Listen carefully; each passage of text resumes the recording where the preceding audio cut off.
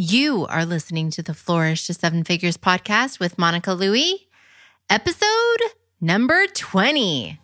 Welcome to the Flourish to Seven Figures podcast, where we help online entrepreneurs grow their influence, amplify their impact, and scale their businesses all the way to seven figures. And now, here's your host, Monica Louie.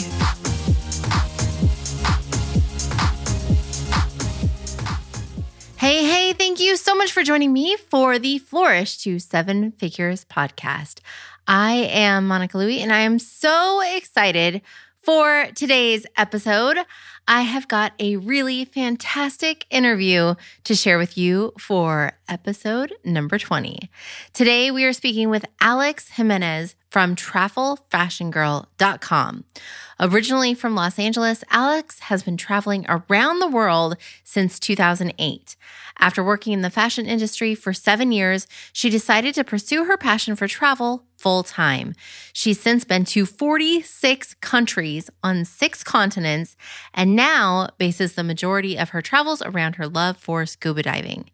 After realizing that there was a lack of information for female travelers on the internet, in 2012, she launched Travel Fashion Girl to create the resource that she wished she had.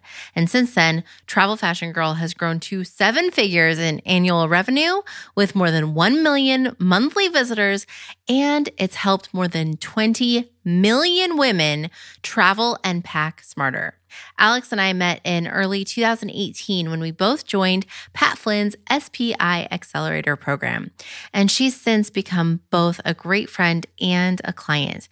But I've always been impressed with her love for her readers and how she keeps them at the forefront of her business decisions. And she shares all of that and more in today's episode. So in this episode, you will learn the reverse SEO strategy that has helped Alex grow her traffic to more than 1 million monthly visitors.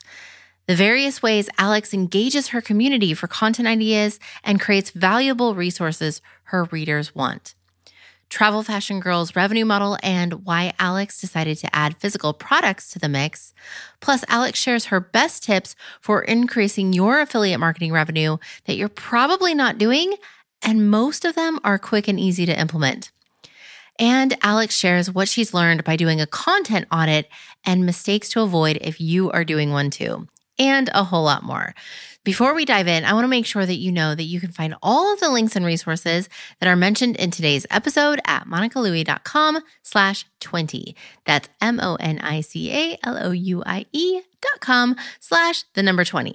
Okay, let's dive into the interview with Alex of Travel Fashion Girl.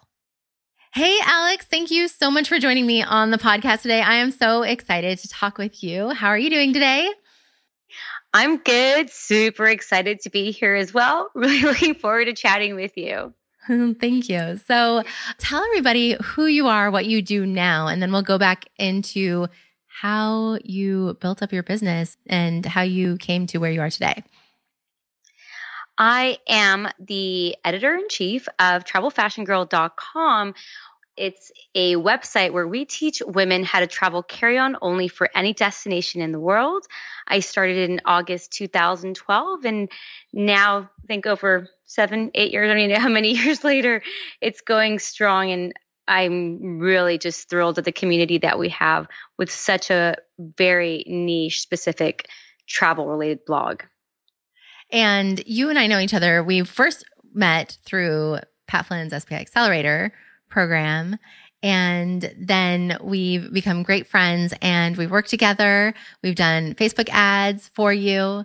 And it's just been so great to get to know you over this past year plus. And I know that you built up your blog and it's been growing like crazy. I mean, you're 7 years in, but last year you hit a major milestone. Do you mind sharing?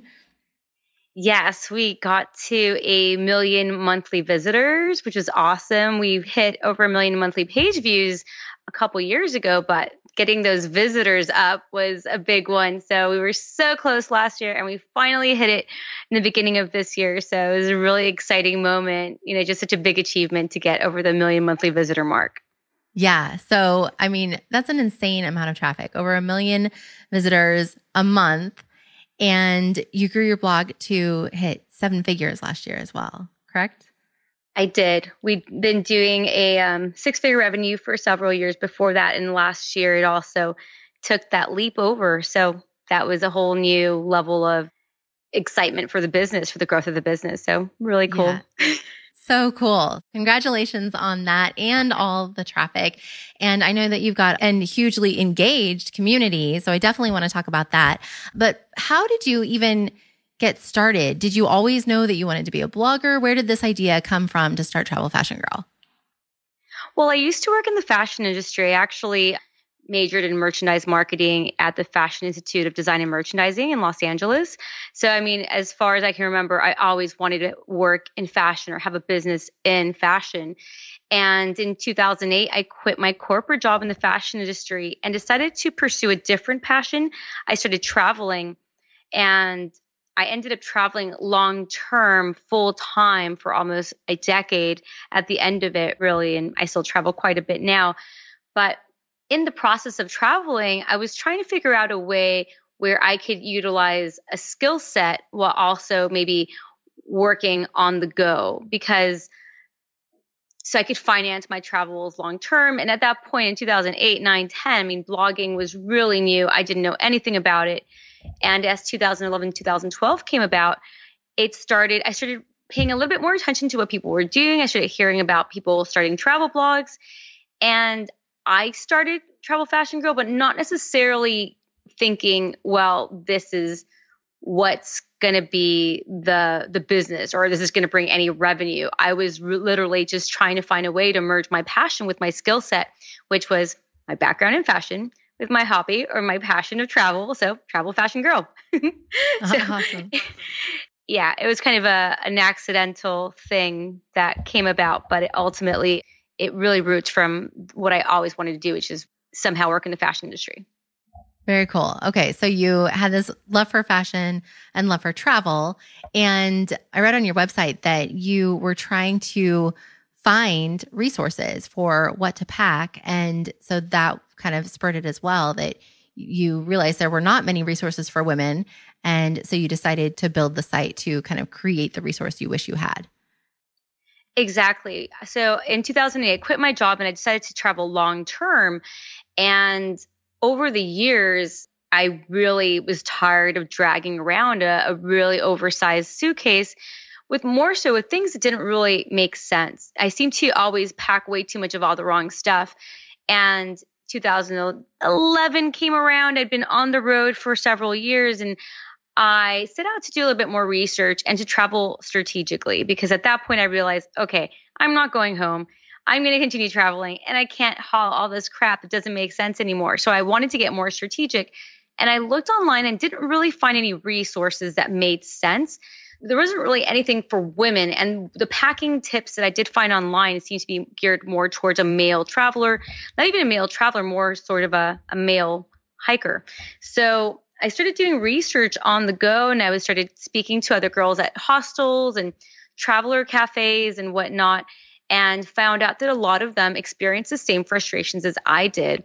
So I started learning about what worked, what didn't, and then compiling all the information together in about a year process, really, between my research, my mistakes, seeing what worked, what didn't, and also the interviews. And a year later, I launched Travel Fashion Girl, really from my own personal need to downsize my luggage because there wasn't a solution. So I created it. That's awesome. So cool. And then, so did it take off right away? Or was it kind of a gradual growth? Actually, it did. I think the first 6 months, we had already hit 35,000 unique visitors. I think within a year and a half, maybe, we had 100,000 unique monthly visitors. Nice. So it did grow really quickly. And the reason is because I started doing SEO from the very beginning, not really knowing what SEO was, but kind of I was doing a work exchange in Thailand for a digital marketing agency and learning about SEO at that time. And I decided to implement it into this website that I was starting. And as it turns out, SEO is kind of an important thing. So that was a big part of the quick growth for the blog right away, in addition to me spending like 20 to 24 hours a day on social media, I think, doing like guerrilla marketing. Oh my gosh. Okay. So you're doing a lot of promoting and then also being strategic with your SEO strategy. Can you share about how has SEO changed from back then? Because I know, Google's always changing. So what worked back then that doesn't necessarily work today? And then what is working for you right now? Well, a couple of things really changed. One is the way that bloggers earned revenue. For example, back in 2012, one of the really easy ways to start making money as a blogger was to sell sponsored posts, which basically meant that you'd link, I'd link to a travel company, and that backlink went back to the website, gave them link juice, and basically told Google, hey, this is a good website because it has a bunch of, this blogger's linking to it, these other bloggers are linking to it, so it must be a good website. So that's really the main thing that changed in two ways. So that affected the way bloggers made money, and that also affected the way that you strengthen your website in Google's eyes by getting backlinks. And while that's still really important, it's a bit more challenging. You have to be a lot more careful about the way you do that. And as a blogger, I definitely stopped selling those kinds of links in 2013, right away. It wasn't worth me risking my website to make a quick buck. It just wasn't worth it. So Google would ding you if it saw that you were kind of partaking in that strategy. Yeah. So it would penalize websites that were accepting paid links, and it was also penalizing the company's websites that were paying people for links. So that was the main thing. And that was a big part of the growth. And it really still is. That just continued today again, but you have to get backlinks in a more organic, strategic way. So that's one major thing. Of course, Google has done their best over the years to evolve and keep people from trying to game their system. And back then, I started doing what I called reverse SEO. And I remember people were like, why are you doing that? Doesn't make any sense. But instead of necessarily writing for the search engine, so instead of doing keyword research and writing articles based on what Google said was popular, I took the topics that I wanted to write about, and I took the topics that my readers wanted to know about. And then I found a keyword that applied to it. And that was a really organic strategy. So I just called it reverse SEO because I was writing for my readers or what I wanted to write, but I was also optimizing the content to a keyword that would make more sense, because obviously if people can't find your content on Google, well, you can't help them. So that's always been my view about SEO. I need to optimize my content so I can help more people. And that reverse SEO now, which was weird back then, that's now better practice, is write the best content you can and write for people, not for robots or whatever. So that's something that's kind of evolved, but I've been doing it since day one. So it's kind of cool that it worked out in my favor. That makes so much sense, right? So, Google is trying to provide the best resource. When you search for something in Google, it's trying to provide the best resource. And so by going about it, whereas I think a lot of times in the blogging space and online businesses, we're trying to, like you said, game the system and trying to figure out what is going to make Google happy. But I love how you're very focused on your community and really responding to their questions and their requests for the kind of content that they're looking for. And so I think that's super smart. And I'm sure that played a huge part in the rapid growth as well. I have to say, giving them always what they wanted.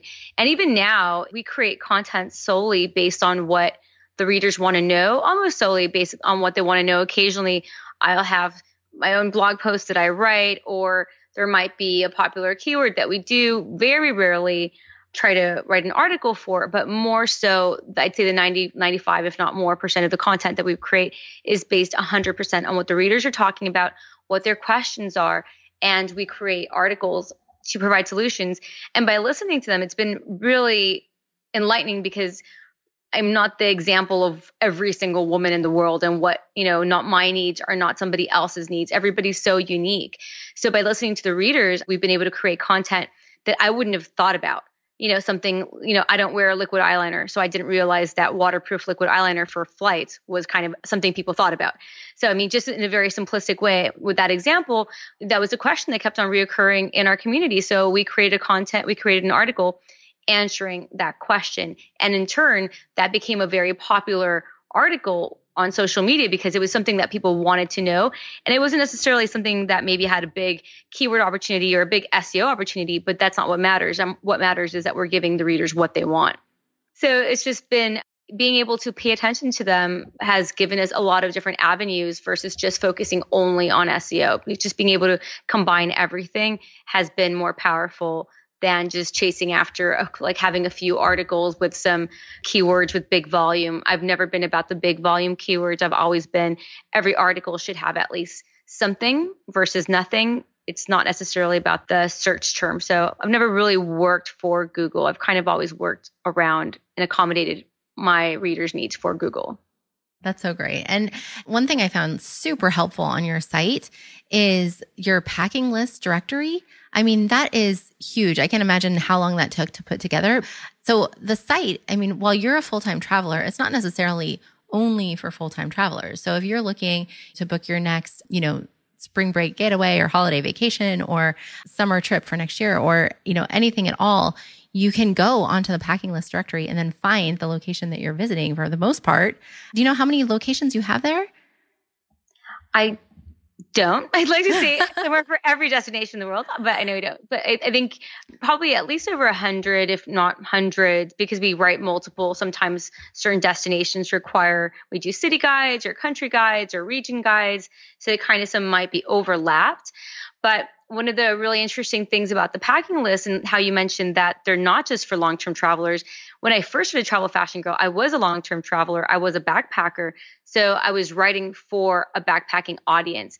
And in listening to the audience within months, I quickly realized that the people that were responding, they weren't long-term travelers. Most of them were leisure or vacation travelers. So I instantly, within months, changed my angle and made sure that I was speaking to the audience that was reading the content and also providing the information for the packing list. One of the key things that I've always done with that content is we'd actually interview people that lived at the destinations, or we'd interview expats or travelers so that content is more accurate versus someone that just went somewhere for a week. That doesn't really give you a good grasp of how it is to visit somewhere a whole summer or over the year. So that was a really important thing. And all the destinations that we have featured are based on destinations that the readers have asked for.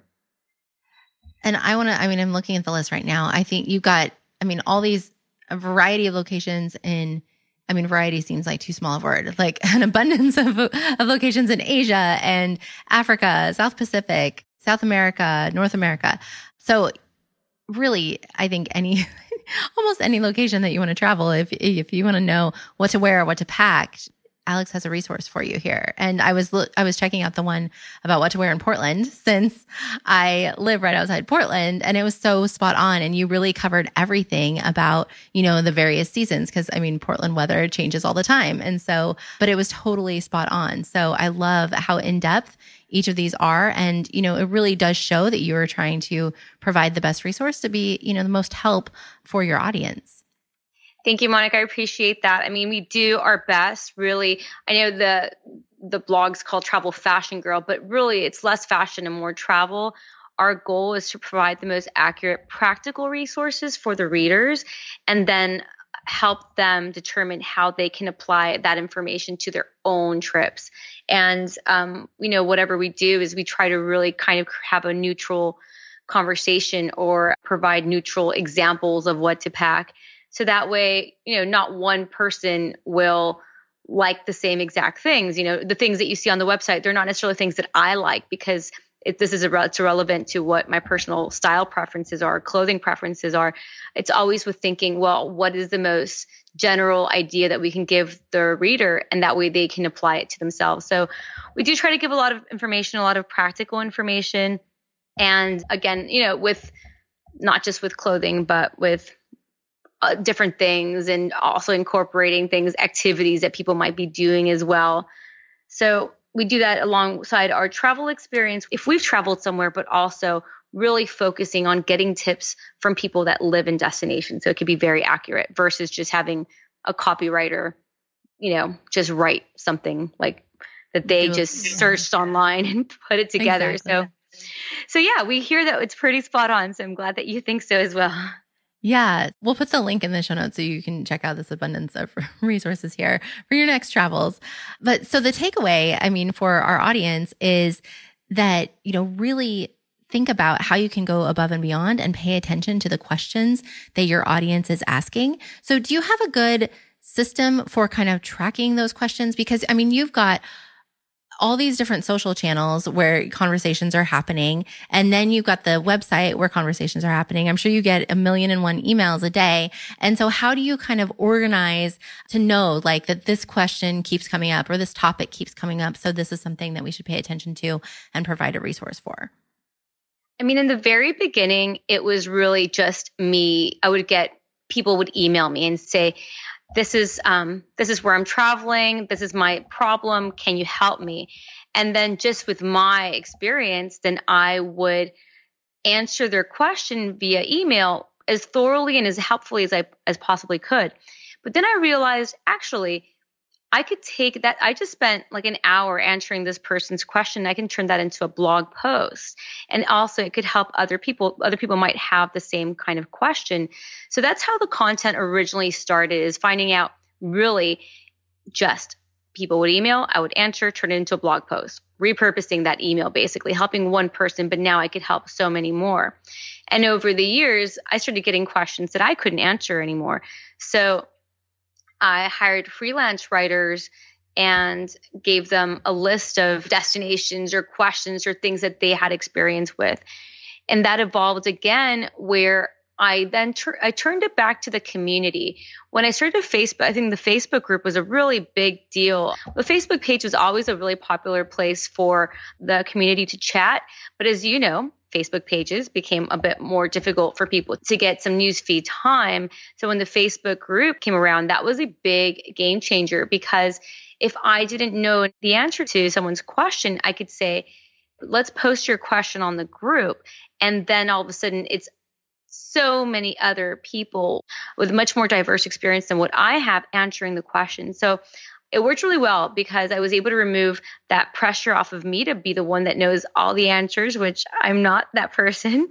And it allowed the community to work together to kind of to help each other. And in turn, what we do now is we turn the most popular questions or threads based on the quantity of comments. So let's say one of the questions gets 50 or 100 responses or 200 responses. Well, we turn that into an article based on the recommendations from the readers. So it's gone full circle. And now one of our community manager, she keeps an eye on questions that commonly come up that reoccur, or particular, like I said, the waterproof eyeliner thread that had like 200 comments that I would have never thought about writing an article on. So she kind of pinpoints what those are. And then we have a couple of freelance writers that will then repurpose that content and those conversations in the most helpful, natural way into then content. So it really comes back. And what I love about this, it's full circle. It's helping the readers get the most accurate information. It's them giving back to the community. And it's also a pool of experience, not just mine. So I love that full circle, the content creation that we have now. Yeah, I think that's such a great strategy. And it's really just about you paying attention to, what your readers are asking, but then also what they're suggesting. And I love how you've removed, you are paying attention and acknowledging the fact that people are going to have different tastes, different styles. And so really getting that community aspect. And you say that right in your blog. I've seen that in your blog post where it says, here is what the Travel Fashion Girl community, here are the, favorite travel pants for the Travel Fashion Girl community. These are the pants the community loves. And so it's not necessarily just one person's opinion like yours, but it's from the community. So then it becomes a more trusted resource as well. 100%. And I actually don't like working with brands to a certain extent because I've never liked it, because I've always felt pressured to talk about things that I might not necessarily agree with. And that's actually not a part of my revenue strategy. I don't work with brands. I'm very fortunate that I don't have to do that based on the way that we earn our revenue. So if the brands that we have featured, the partnerships that we have had, have always been really selective. I've turned down hundreds, if not thousands of people just because I couldn't vouch for them or I didn't have experience with them. And I didn't feel that it was genuine for me to share their information if I didn't trust in them. However, there's certain products, again, I'm not the example for every single female traveler, but the readers might have insight on why a product that I wouldn't have thought to use is awesome. And they've actually sold me on a lot of products too. And they've convinced me as to why something is good. And this is fantastic because now it's not, oh, this blogger is trying to sell me on this product. It's, well, this is a collective recommendations from our community. It's not just me saying, this is what I recommend. And I do throw in, if I do use something and I recommend it, but I love that it's not just somebody that hopefully the readers will know that we're not just recommending something because we want to make money off of them. We're really just removing ourselves. I'm removing myself completely from the equation as much as possible. So that way it is a more trusted source. And I feel more confident sharing content that is recommended by the readers. I also feel more comfortable as from a personal perspective where I don't have the pressure of, hey, if that's wrong, if they didn't like it, then it's not on me. But it's a very organic way that we can earn a revenue while they're getting the best recommendations and not feel like they're being sold to, because I hate selling to the community. I don't want to feel, obviously, if I love something and I'll talk about it all day long, but I don't want them to feel like they're being sold to. Like, I'm so protective. They're like my 1 million babies. They're really important to me. Yeah. And I love how you value them. And I know that you take care of your readers. I mean, that's come up in, many of our conversations, is that your readers are like your babies and you just want to take care of them and, provide them with the best resources and make sure that they're getting the help that they need. And I think that that definitely comes across, and that helps to, I think that comes across in your blog and, your engagements online, and that helps to build that relationship with you because they can feel that, they can sense that from you. I do. I'm so grateful. I think I was just very recently, I'd been ill or I'd been unavailable for a couple of weeks, and I started getting messages, emails on every social platform like, hey, are you okay? And then I went and just left, I gave everybody an update on how, what was going on with my personal life really quickly, even though I try not to intertwine it too much. But I felt, the fact that people would go out of their way to check on me. I mean, so humbled and so, I don't even know how to, I just so touched by the outpouring of support. So then I just gave everybody an update, and I think that update had like 500 reactions and a couple hundred comments. And I don't even know. I just feel like the luckiest girl in the world just to have such a wide community of positive female travelers, of positive women. That's the biggest thing for me, is of women that feel empowered, of women that I feel that I've helped empower, and now that they're empowering each other. That's the space that I want to be in. And I want to support these women, and hopefully in other endeavors that I look to in the future. And we've talked about, how does Travel Fashion Girl evolve? How can I reach more women? And of course, in the travel space, because that's what resonates with me.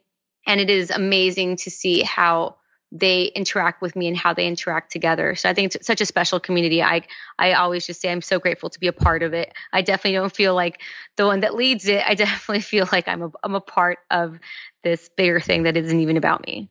Was that intentional? I mean, is that the way that you wanted to structure it, or did that just kind of naturally happen? That's a really good question, actually.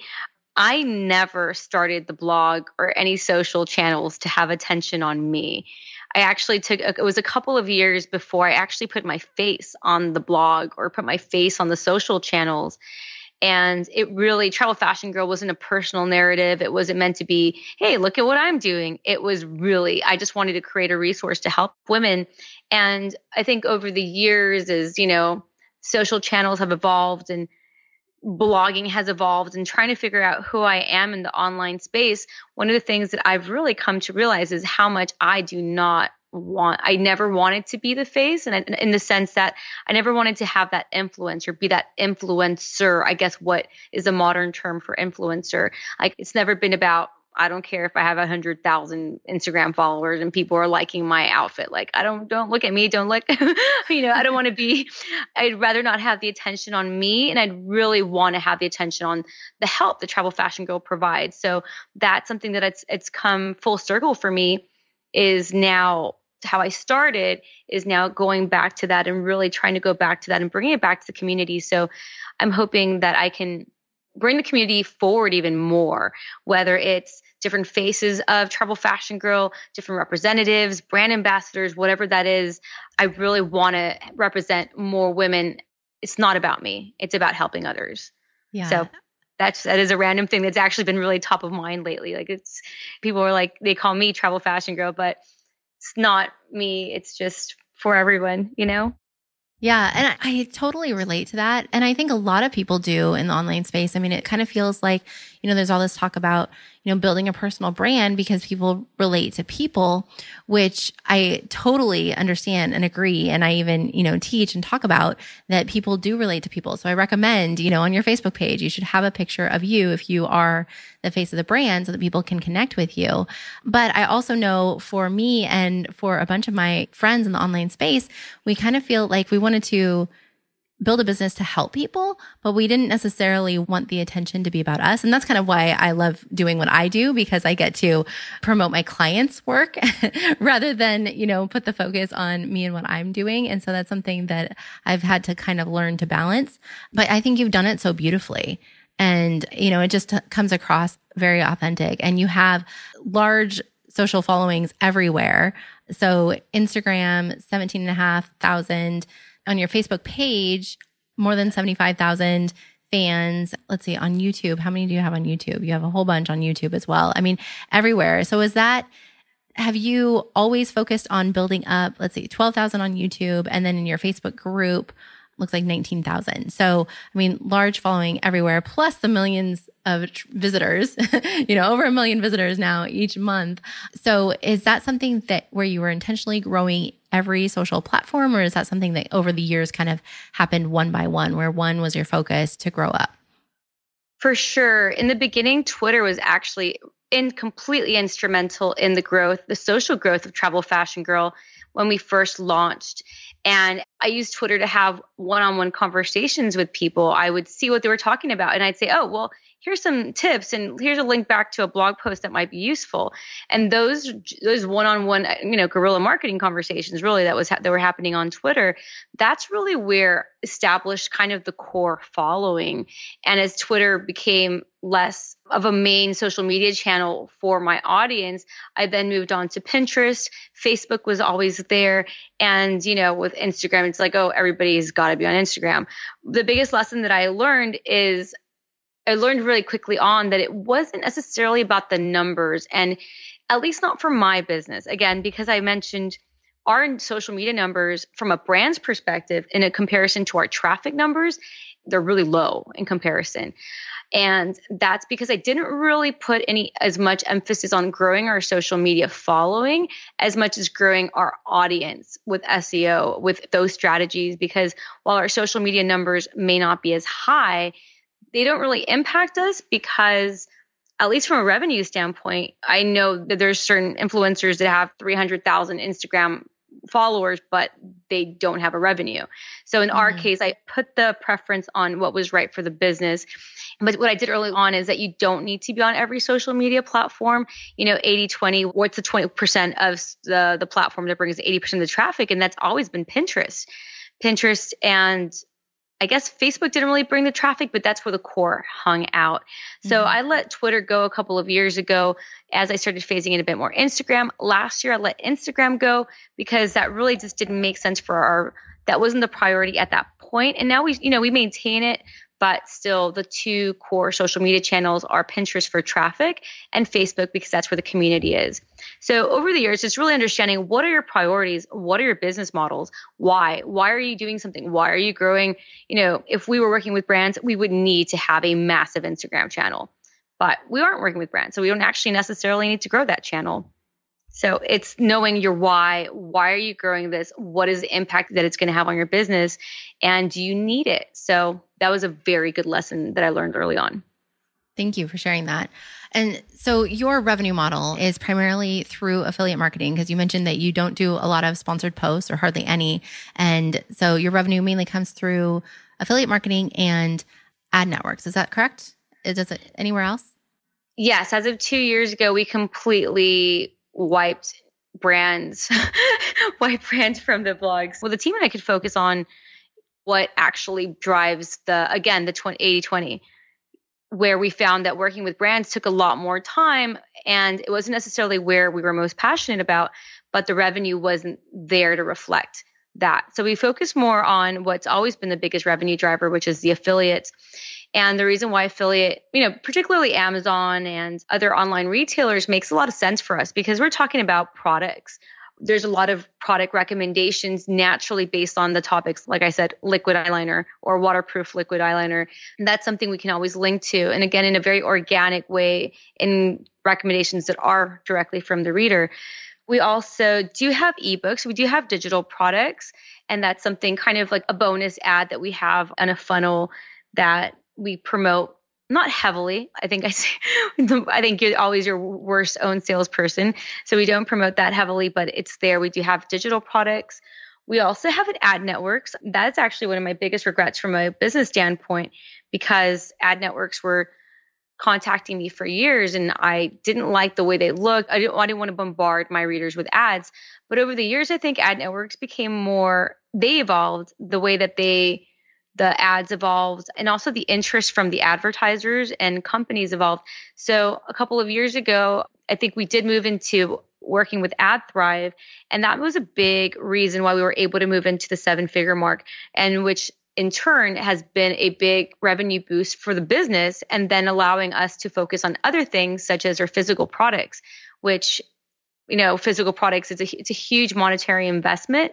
So that's now another revenue driver that we have with the business is we have our own physical product brand. It's called Compass Rose Travel Accessories. There's only a few items.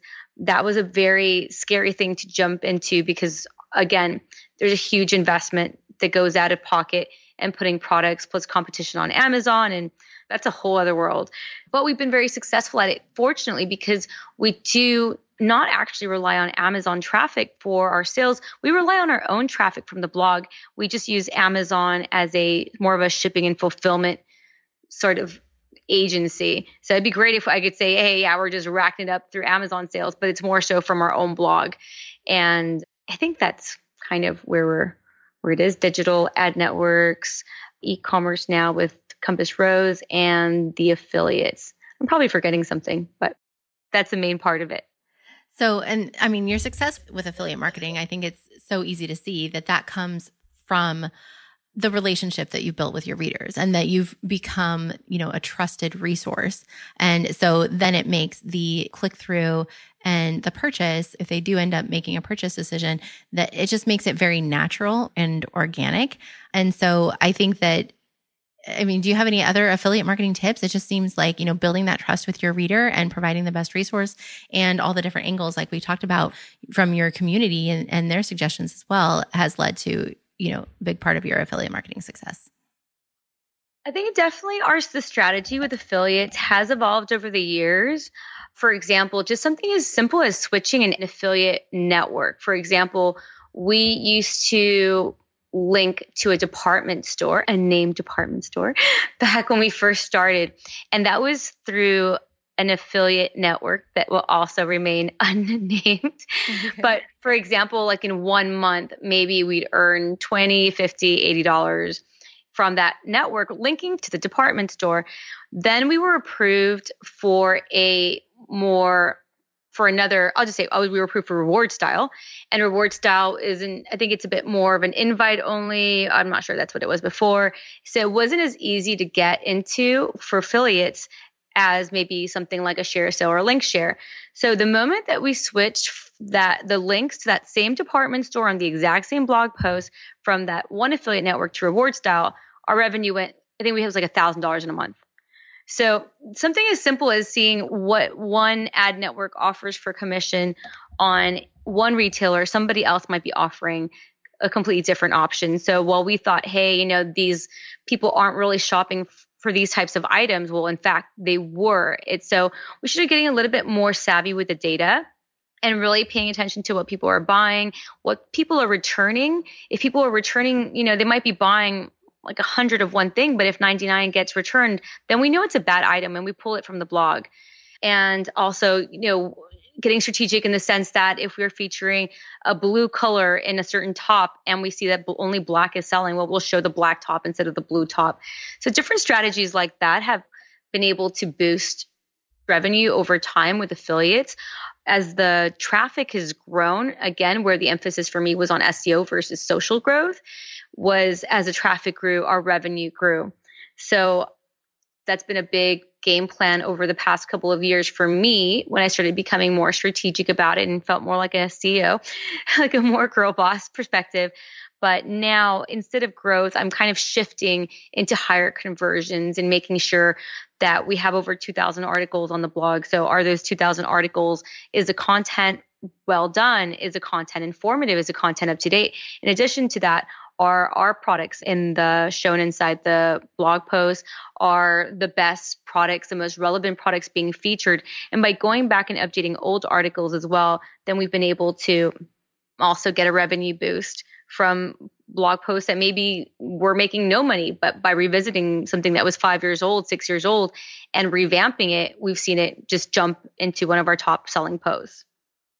I love everything that you just said. So I think that everybody should pay attention, maybe re-listen, because you gave us a whole bunch. So, I mean, paying attention to, well, first of all, can you get a better commission rate with another ad or affiliate network?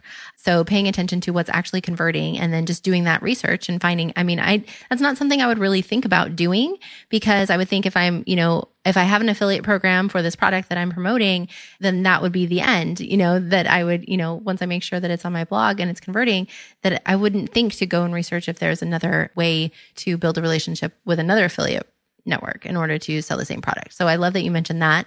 And then also just paying attention to all the details of what is selling, what's converting, which color, is a product getting returned a whole bunch, and making those adjustments and going through your articles to make sure that they are kept up to date, that they are promoting the best products. And because I'm sure some of them, are probably at this point 7 years old. And so just making sure that you're going through and keeping everything up to date and relevant so it continues to be the best resource for your readers. So what has been that strategy like? I know that that's been an ongoing project for you to do that. Do you have like a system in place where you are prioritizing which articles to tackle first, or what does that look like behind the scenes? That looks like a big chaotic headache of a mess behind the scenes. It's been like so crazy. Yeah. Probably shouldn't be managed by me. I'm not a good project manager. That's been absolute chaos. But what we've learned through this process is that we should have started by focusing on articles with lower traffic versus higher traffic, so we could actually practice and figure out, if we're actually doing it the right way. Because, for example, one person's perspective was, well, this article gets like 50,000 page views. We should go work on this first. And that makes a lot of sense.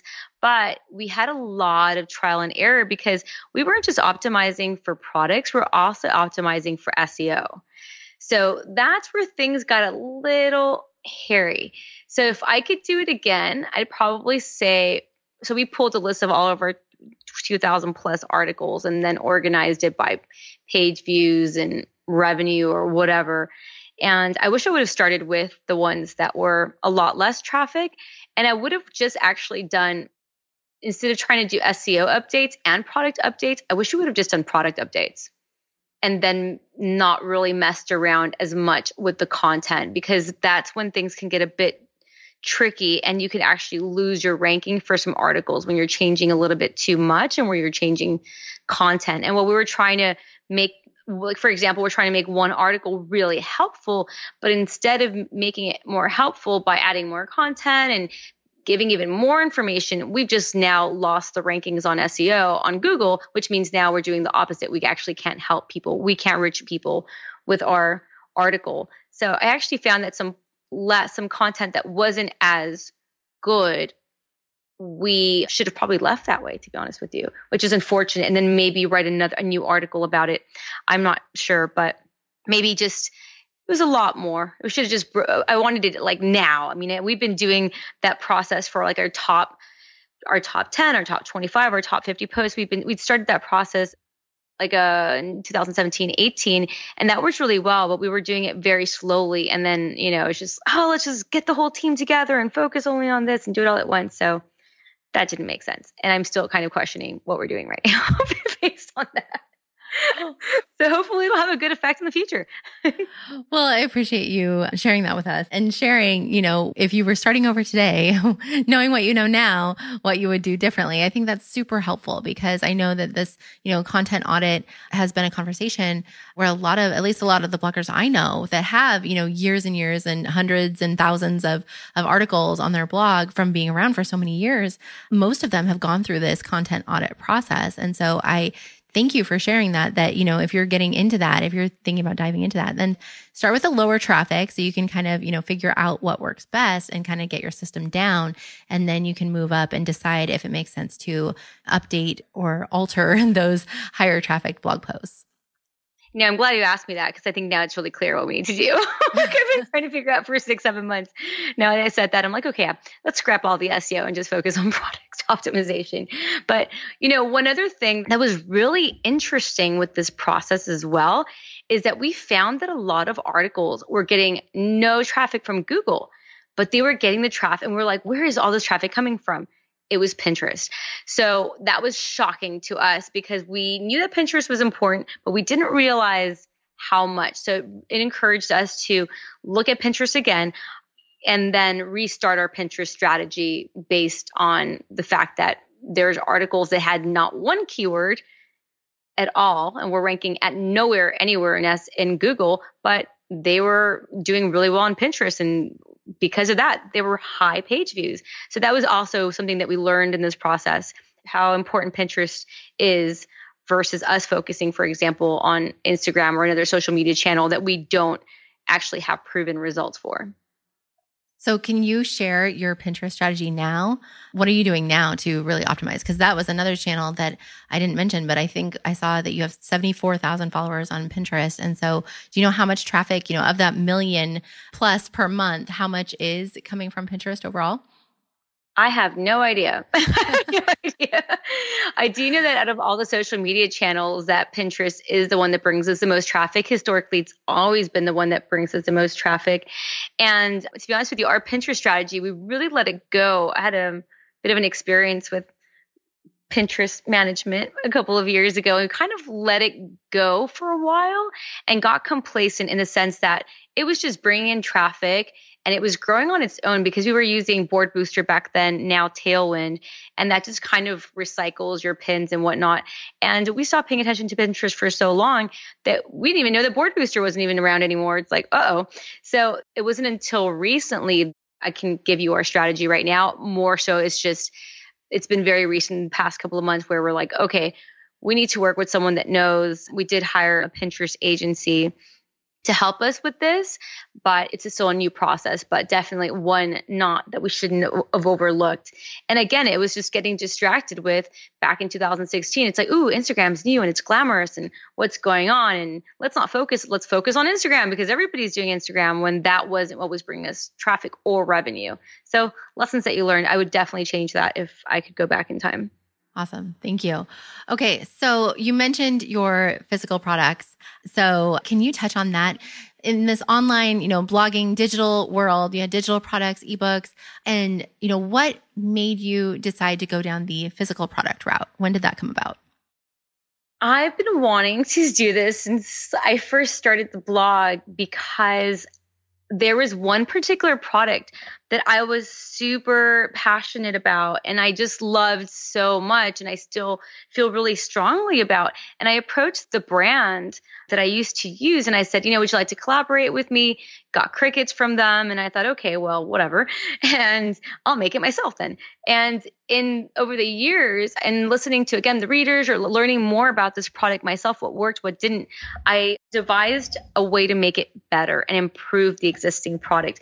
But it was always a product that sold really well on the blog because it was what helped me travel lighter or travel not lighter, but helped me get my clothing into a carry-on size. So I was just so evangelical about this product that the readers also tried it. And then over the years, as I started seeing, they said, oh my God, Alex, this works.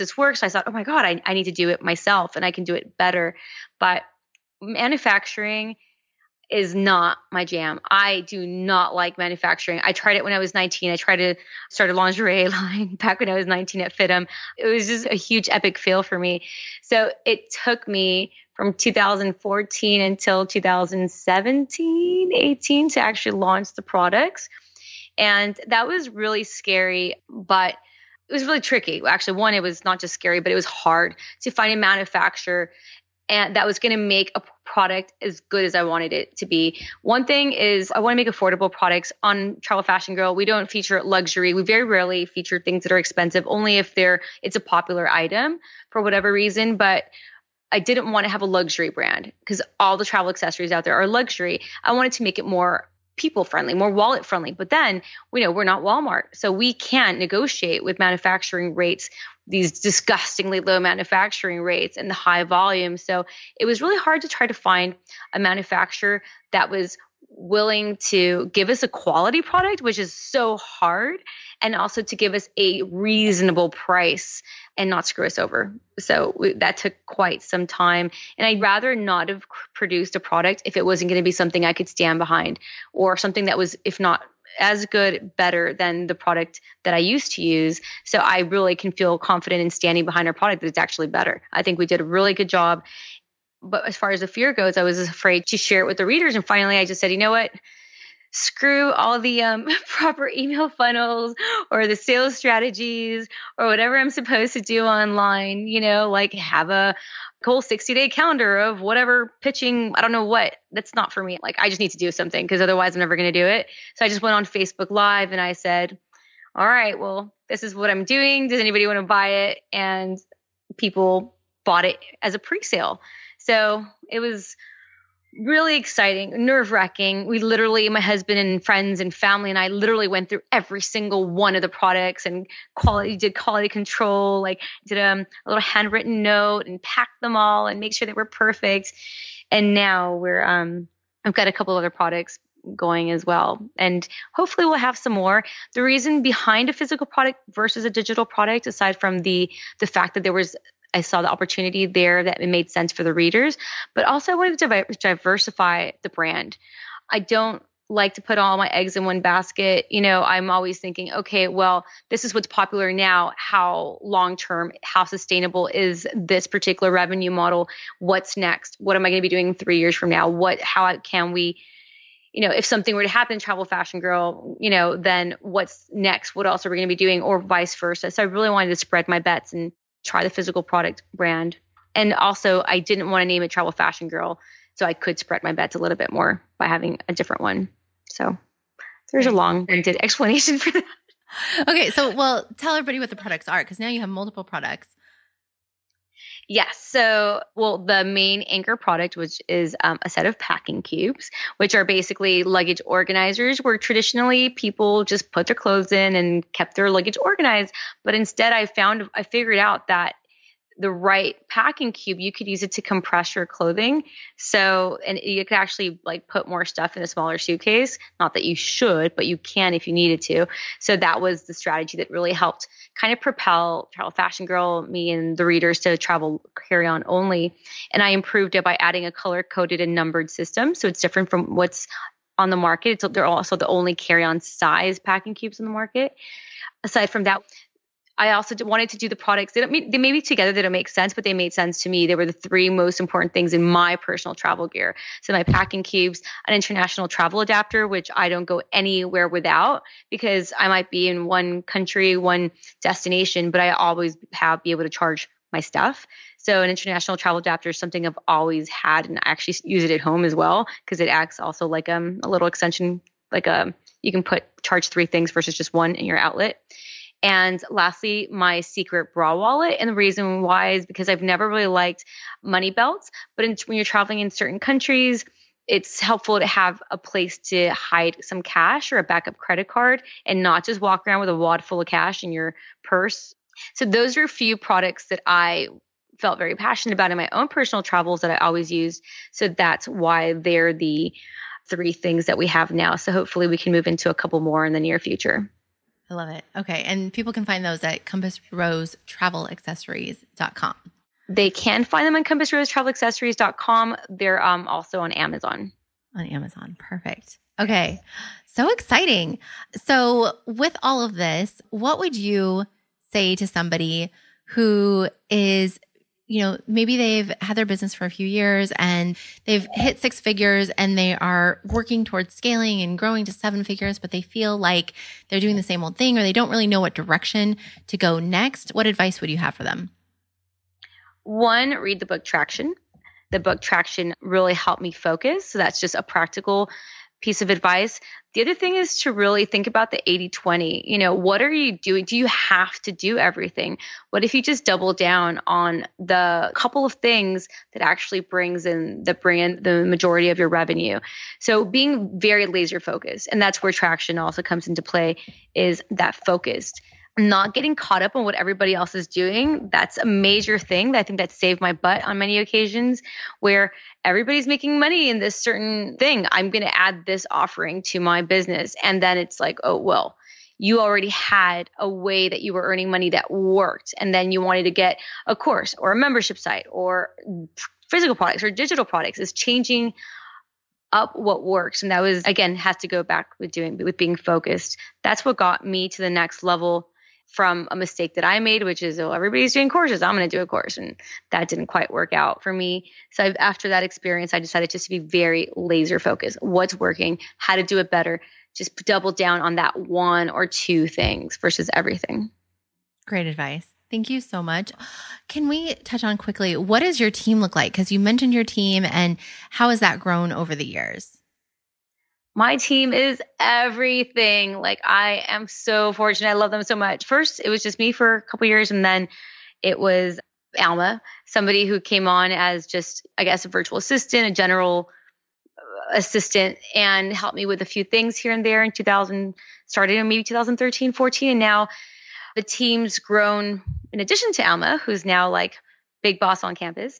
Then she's evolved and her role's evolved, and I couldn't do anything without her, I think. And our team now is it's around, 10 people-ish. And not everybody's full-time. I think people work. We've got team members in California, Oregon, the UK, the Philippines, and I'm not sure, maybe then we work with freelancers here and there, but for the most part, everybody works between like 10 to 30 hours a week. So nobody's really full-time, but everybody's absolutely incredible, and I appreciate them so much. And your cute husband, Harry, is part of the team as well. He's super cute. Okay. And Harry, of course, Harry. Which, Harry's a big part of the reason why we were able to launch Compass Rose Travel Accessories, because he has a bit more background in sourcing, and it is starting the physical products, is starting a second business. So without him and his help, and I don't think I would have been able to do it. And I think that's one thing that's really important to realize is every single time you add a completely different revenue model to your business, you're essentially starting a new job. You've got to figure it out, learn it, and be good at it. So it's not always as easy as it may seem. So cool. So I love learning about your business. I love everything about your business and what you're doing, Alex. And I'm just so in awe of you. And so definitely check out travelfashionGirl.com. Where else should people go to learn more about you? travelfashionGirl.com, Instagram, Travel Fashion Girl, Facebook, Travel Fashion Girl, Pinterest, Travel Fashion Girl, and also on CompassRoseTravelAccessories.com now with our new product line. Perfect. Wonderful. Thank you so much for being so open, for sharing so much about your business and how it works and your thought process behind everything. I think this was super helpful. I took so many notes, and so I can't wait for this episode to come out. Thank you so much, Alex. Thank you, Monica. I really appreciate it. And your questions were awesome, because I think it's even helped me create some clarity in my new direction right now. So thank you so much for having me on here. I love you and I love what you're doing. So thanks again. Thank you. I really loved this interview with Alex and how open she was with sharing her journey with us. And after the interview, she actually told me that this was her favorite interview ever. So if you loved this interview too, then do us a favor and share this on Instagram, and be sure to tag @TravelFashionGirl and @FlourishWithMonica so that we both can see it. The day this episode is released, we will actually be hanging out together at Brand Accelerator Live in Fort Worth, Texas. We are both speakers at our friend Scott Volker's event, so check out my Instagram stories to follow along. And I want you to take action. Think about how you can serve your readers better and test out Alex's reverse SEO strategy. Consider how you can engage your community more and create resources they need and are looking for.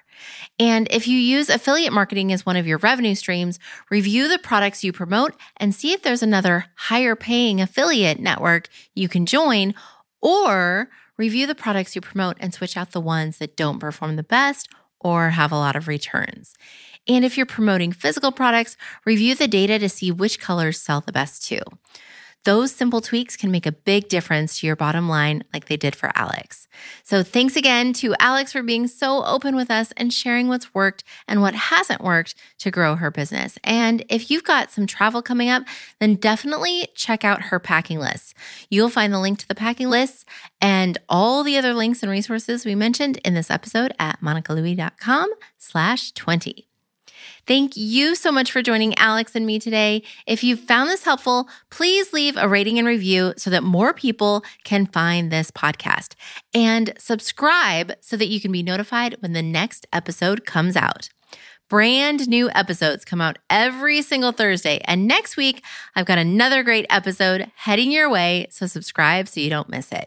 I am sharing the 8 real reasons why Facebook ads don't work. Now, if you're confused because you know that I absolutely love Facebook ads, then I want you to tune in next week and I'll explain. If you've ever heard someone say that Facebook ads don't work, or thought that for yourself, or wondered if they would really work for you, then join me next week on the Flourish to 7 Figures podcast. That's all for today. Take care and bye for now.